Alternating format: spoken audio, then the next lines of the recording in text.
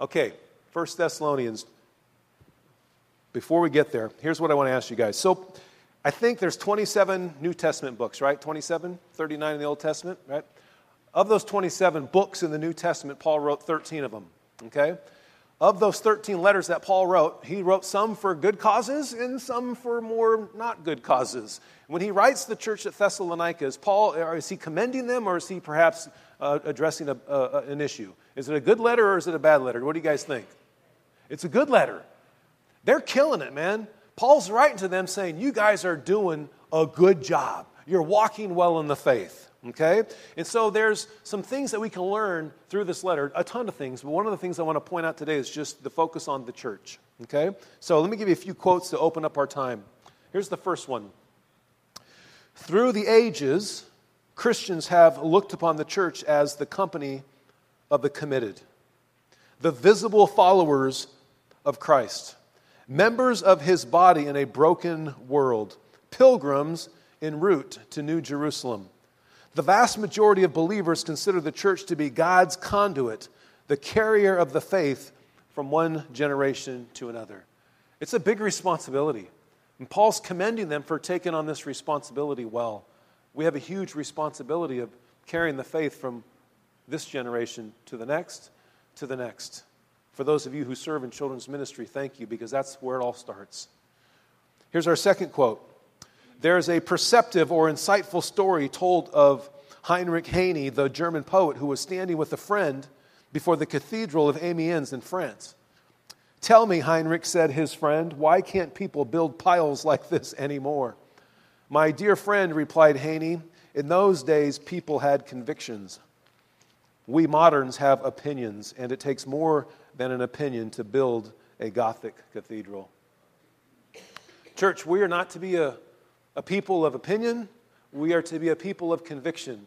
And the conviction that we have comes straight from the Word of God. It's not me, it's not any man, but it's straight from the Word of God.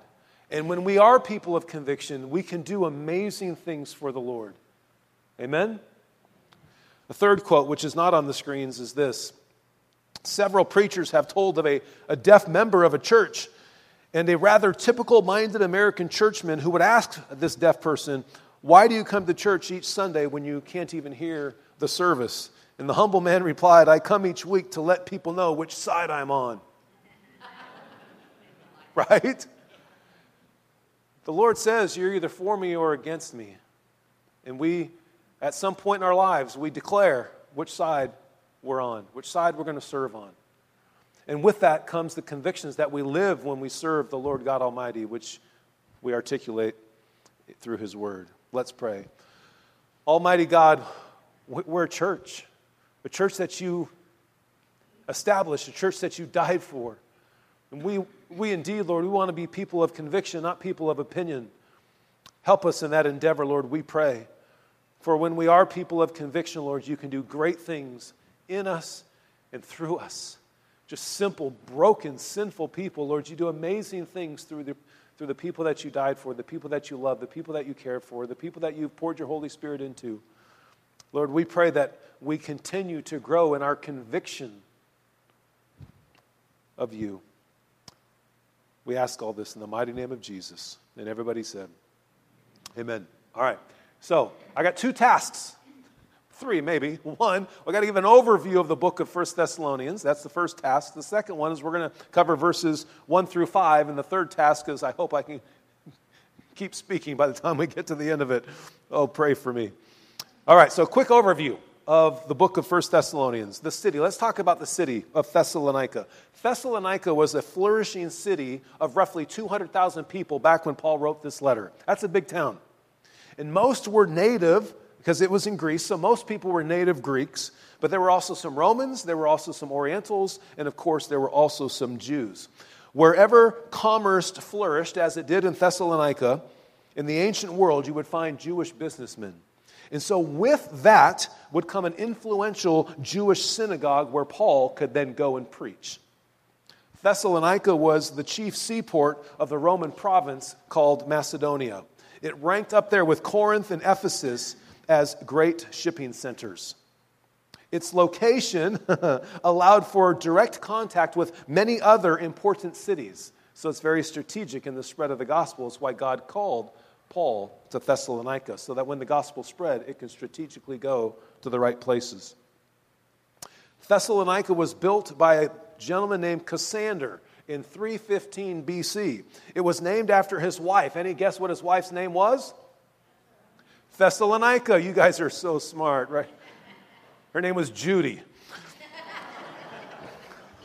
She's like, what? Yeah, Thessalonica. She was the half-sister of Alexander the Great. Cassander was a Greek general under Alexander the Great. This city still exists today in Greece. It's called Thessaloniki. It has about 1 million people, just a smidge over 1 million people in the metropolitan area. And so it's number 2 in size behind number 1, which would be what? Athens. That's correct. So what's its connection to Scripture? This letter that Paul wrote to Thessalonica, the first letter, 1 Thessalonians, was written around 50 AD. And it was most likely Paul's second letter. The first letter Paul wrote was the book of Galatians to the church at Galatia. And Paul first preached to Thessalonica during his second missionary journey. If you have your Bibles, turn to Acts chapter 16. We can see where Paul first came to town in the book of Acts. So it's a little to your left of Thessalonians. Go to Acts chapter 16. Matthew, Mark, Luke, John, and then the book of Acts. This is where we see Paul visiting there for the first time. Boy, I'm a little slow on my fingers here. Okay, Acts chapter 16, verses 9 and 10. So a vision appeared to Paul during the evening. And the vision was this, that a man of Macedonia was standing and appealing to Paul and saying, "Come over to Macedonia and help us." I love that. When he had seen the vision, immediately we sought to go into Macedonia, concluding that God had called us to preach the gospel to them. Wouldn't we all love to have dreams like that? Just say, "Come, speak to me the word of God, share the word of God," and then they would receive it when we did so. I just think that's powerful. Go to Acts chapter 17. Let's read verses 1 through 4. Let's see what happens while he's there. There's a lot in these 4 verses. Acts 17, starting at verse 1. So when they traveled through Amphipolis and Apollonia, they came to Thessalonica, where there was a synagogue of the Jews, as I mentioned earlier. And according to Paul's custom, he would go into the synagogue, where there's a lot of Jews, but also people of the city. And for 3 Sabbaths, okay, so 3 days, he reasoned with them from the Scriptures. Paul was there 3 days, 3 Sabbaths.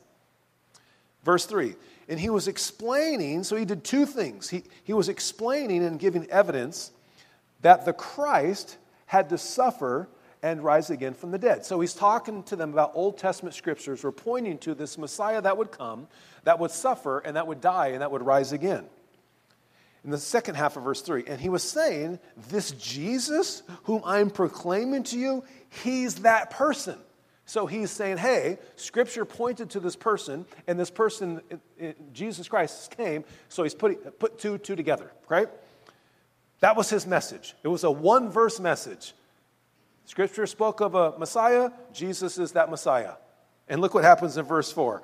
And some of the Jews, were persuaded and became believers. They joined Paul and Silas, along with a large number of God-fearing Greeks and a number of the leading women. So he preaches this very short 2-part message, essentially, and some Jews and a bunch of Greeks and some influential women give their lives to Jesus Christ. So, as I mentioned, as was Paul's custom, he would preach in the synagogue, knowing that he would find people who held much in common. So that's why he goes there. They had a respect for the Old Testament, they had a respect for theological concepts, and there was commonality in cultural practices. So Paul found some common ground as he preached. That's what we should do as well.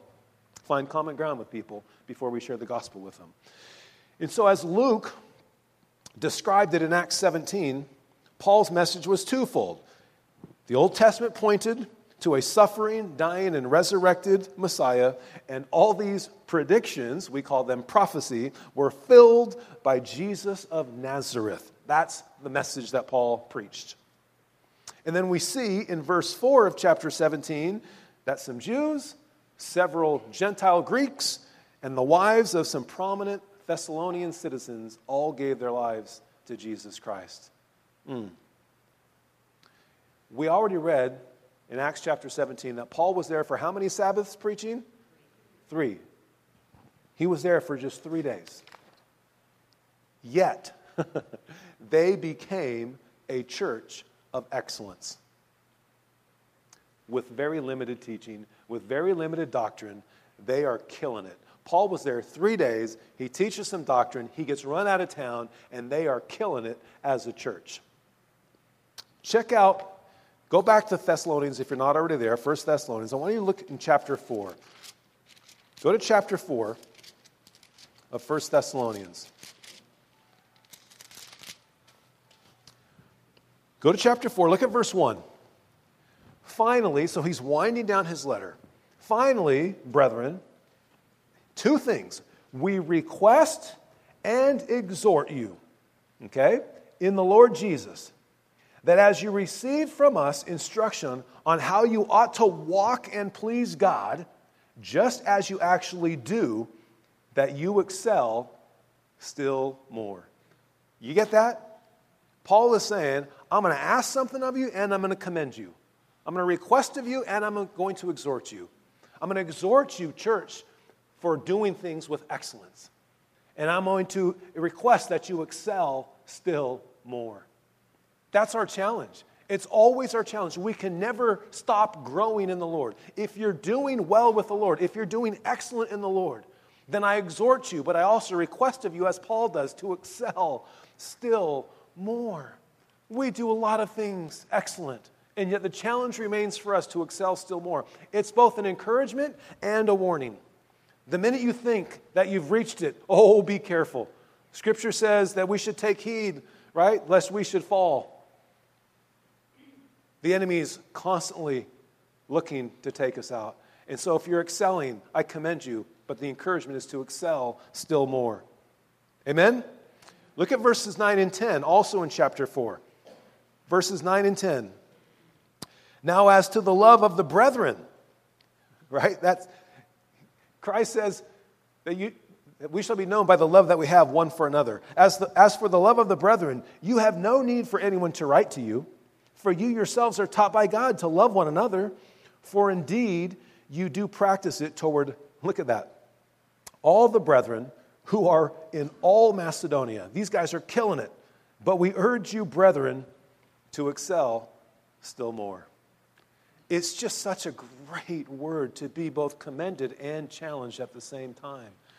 We do so many things well here, and yet God still says to us, excel still more. Isn't that fantastic? We serve an infinite God. We're never going to be done growing. We're never going to be done excelling. And so excel still more. Paul was there 3 Sabbaths. Jesus was here for 3 years with his disciples. Jesus poured into his disciples for 3 years, and you could argue that that wasn't long enough. Jesus 3 years with the disciples, Paul 3 Sabbaths in Thessalonica.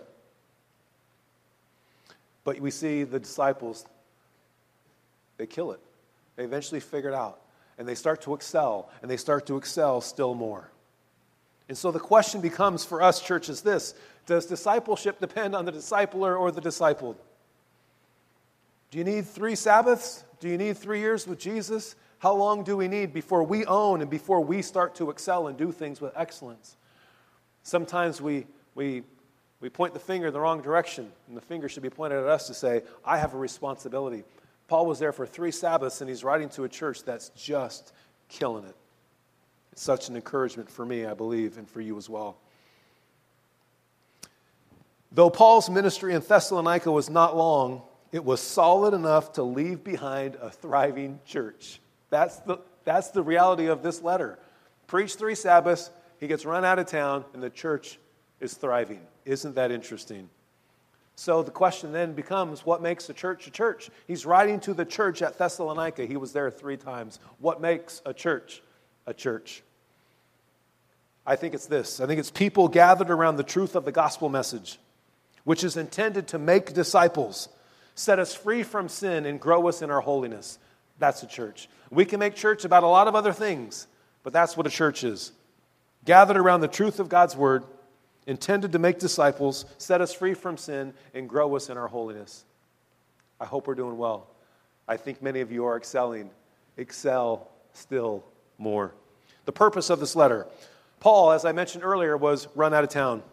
And so he sends Timothy back. He's like, man, I was there 3 times, and a church is formed, and they run him out of town.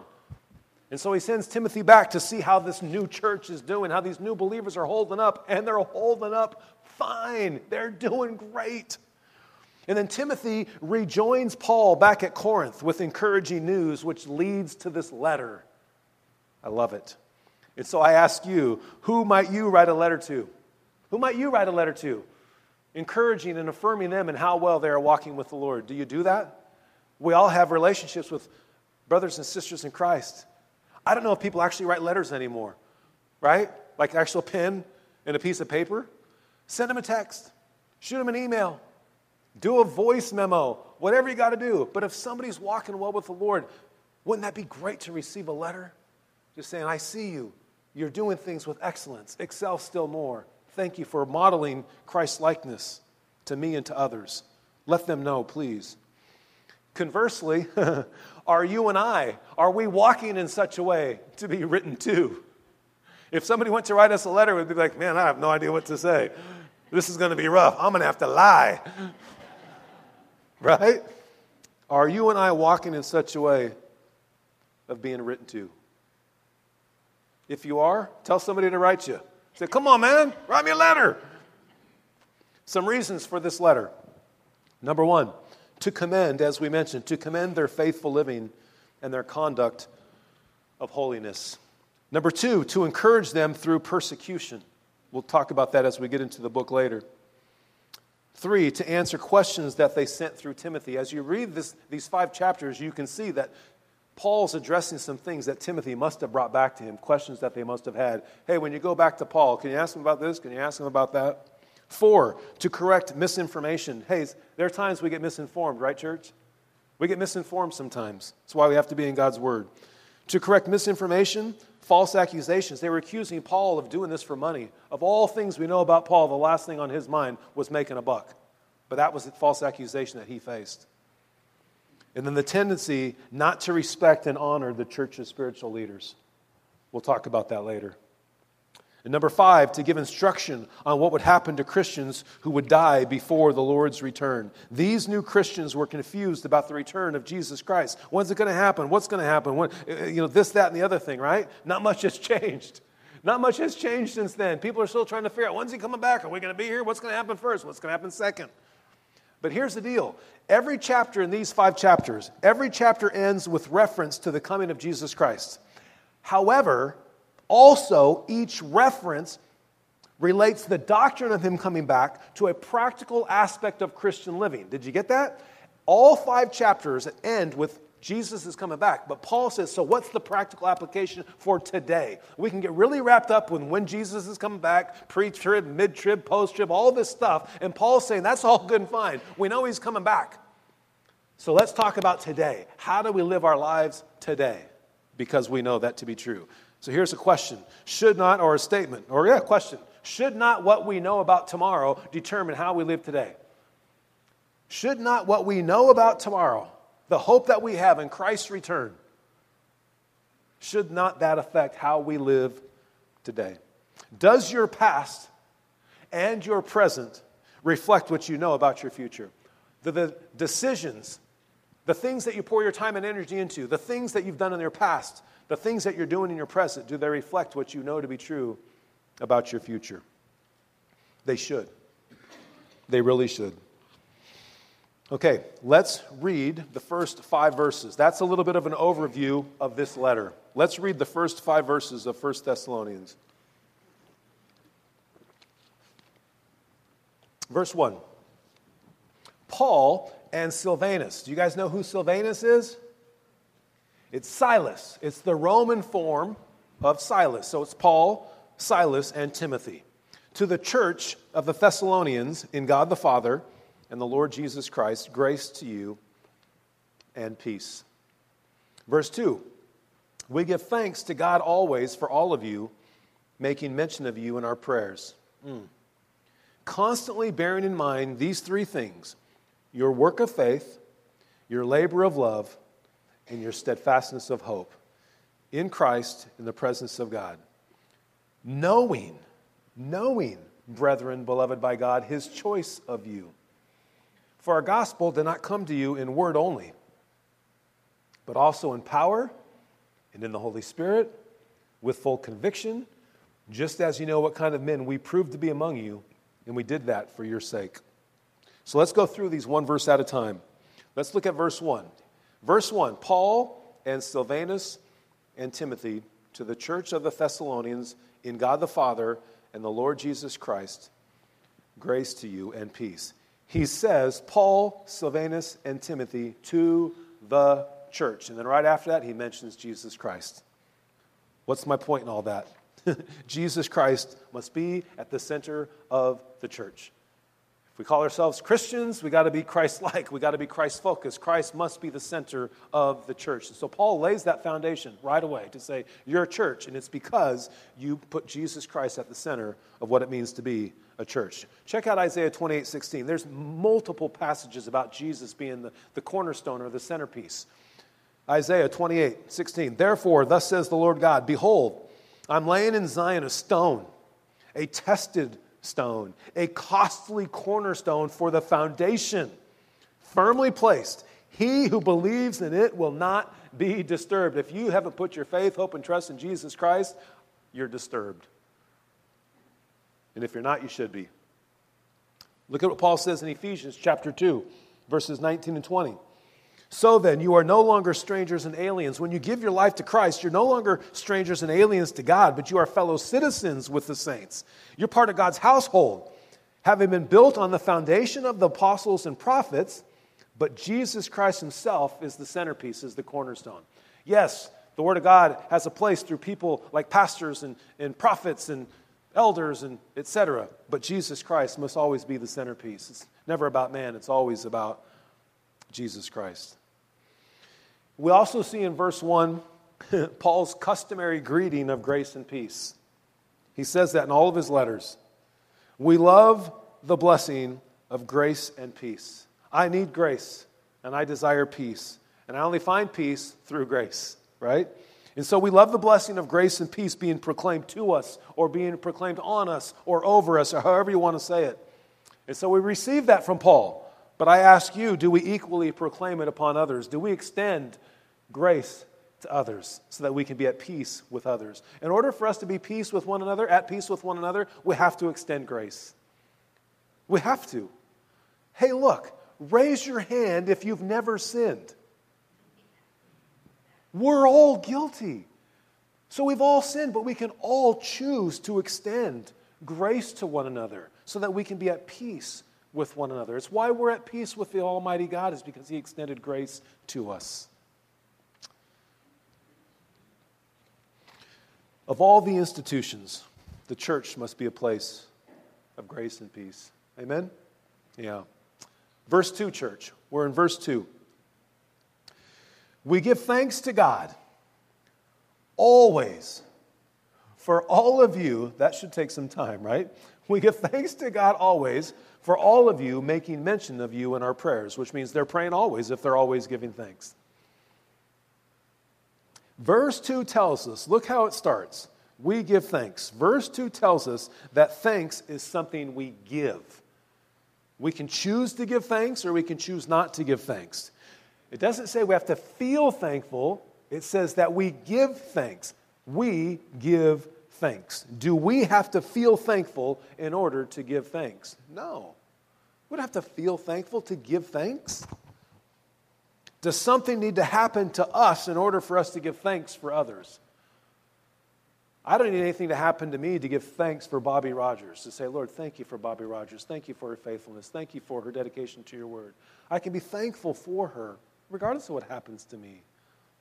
It's the attitude that we're to have. It's the attitude that Paul has. It's the commitment that Paul makes to be thankful for others. Imagine the impact on the church. Imagine the impact on the church corporately and upon our lives individually if or when we pray and give thanks for each other all the time. Imagine what happens to us, our relationships individually and collectively, when we're always giving thanks and praying for one another. If I'm constantly giving thanks for Jeff Shimkus, I'm always thanking the Lord for him and I'm praying for him. When he goes sideways, I'm probably going to be more gracious because he's in my heart. I love him. And when I go sideways, the same, because he's praying for me and giving thanks to me. I'm not sure which one of us is more guilty. Probably me, huh, Jeff? Yeah, if you know Jeff, it's probably Jeff. Amen. I love that. With that in mind, let's reread verse 2. Let's reread that. Paul says, we give thanks to God always for all of you, making mention of you in our prayers. What a great challenge for us, church, to always pray, to always give thanks for others. It'll revolutionize the church, I believe. Verse 3, church.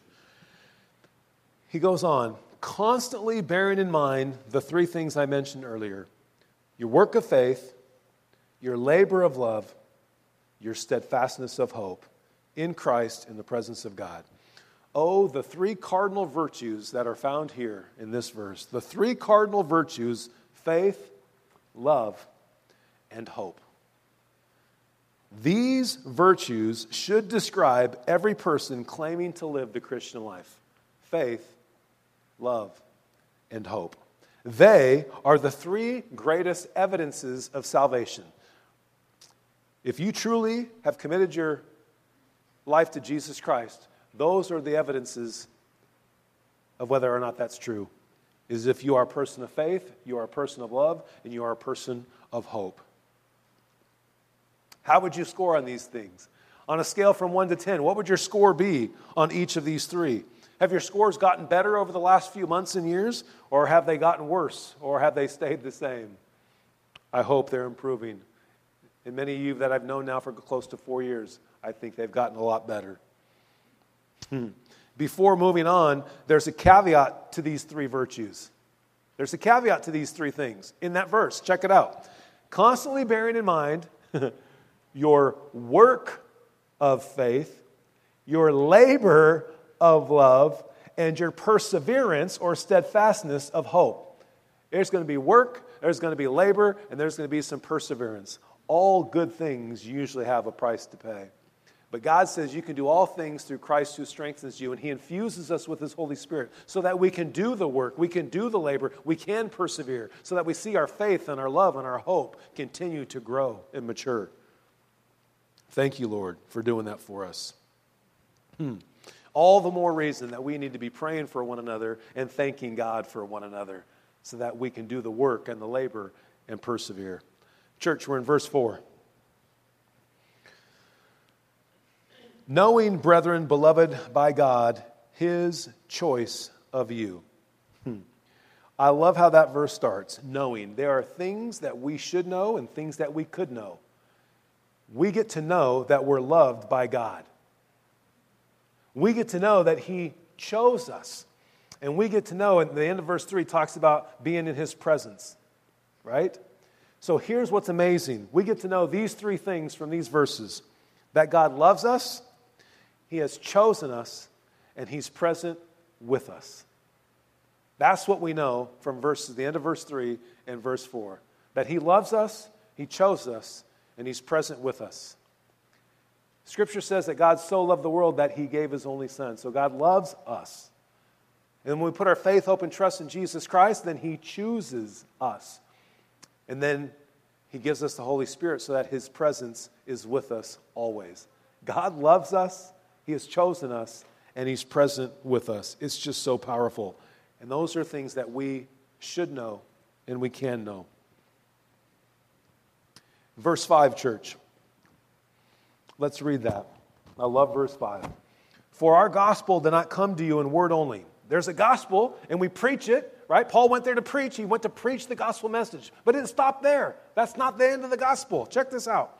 It did not come to you in word only. That's where it started. But also in power and in the Holy Spirit, and with full conviction, just as you knew what kind of men we proved to be among you for your sake. Let me break that down. Let me show this on the screen.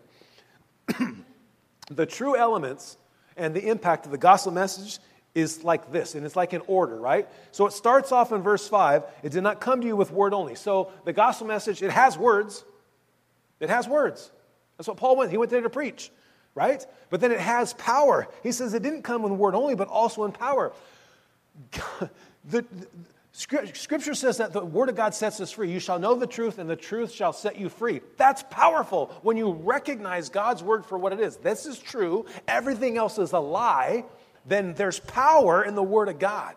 And then the Holy Spirit comes alongside it. So it has a partnership, right? So not in word only, but also in power and in the Holy Spirit. So then the Holy Spirit comes alongside you so that you can live that life that's pleasing to God. And then check this out, with full conviction. So you start to believe, you start to live a life of conviction. Your life changes. You have fruit because of the conviction that you have in God's Word, right? And then look at this. Just as you know what kind of men we proved. And then there's proof. So you have this conviction, and then you have this proof in your life that you're killing it, just like the Thessalonians are. So you hear the gospel. It's powerful. The Holy Spirit comes in and dwells in you and helps you to live a life of Christianity. Then you start having convictions that change and that drive your life. And then there's proof in your life that you have fruit, that you are a child of God, faith and hope and love. And then look how it ends. And we prove to be among you for your sake. And so once you have that proof, then you go and you bless other people. Do you see the progression there? It has words, it has power, it has a partnership, it has impact, there's proof in our life, and then it has a calling to go and repeat the cycle in somebody else's life. They were proved men, and they did all these things for somebody else's sake. You see how that works? So that when they preach that gospel for somebody else's sake, then those people hear it, and it becomes powerful. And the Holy Spirit comes alongside them, and they start living lives of conviction, and they start living lives of proof, and then they go and do the same thing for somebody else's sake. And this cycle has continued and continued and continued for thousands of years. Church, truly at my core, I want you to hear this. At my core, and at the core of the elders, is a desire to do this for your sake. It's what we're called to do this for your sake. Amen? Here's a quote from one of my commentaries about the local church. I just love this. A local church is a group of people called out by God from the mass of humanity to live a life of separation to Him, a life of conviction, of separation to Him, to do things for Him, to advance His purposes, to do things for other people's sake, for His sake. Are we separate from humanity, or do we look too much like humanity? Do we read His Word, and do we live our lives with this in mind? The Thessalonians were a constant source of joy to Paul, Silas, and Timothy because they understood this, and they were killing it because they chose to. It's just such a great encouragement for us. And so, church, thank you for being excellent, but excel still more. Amen?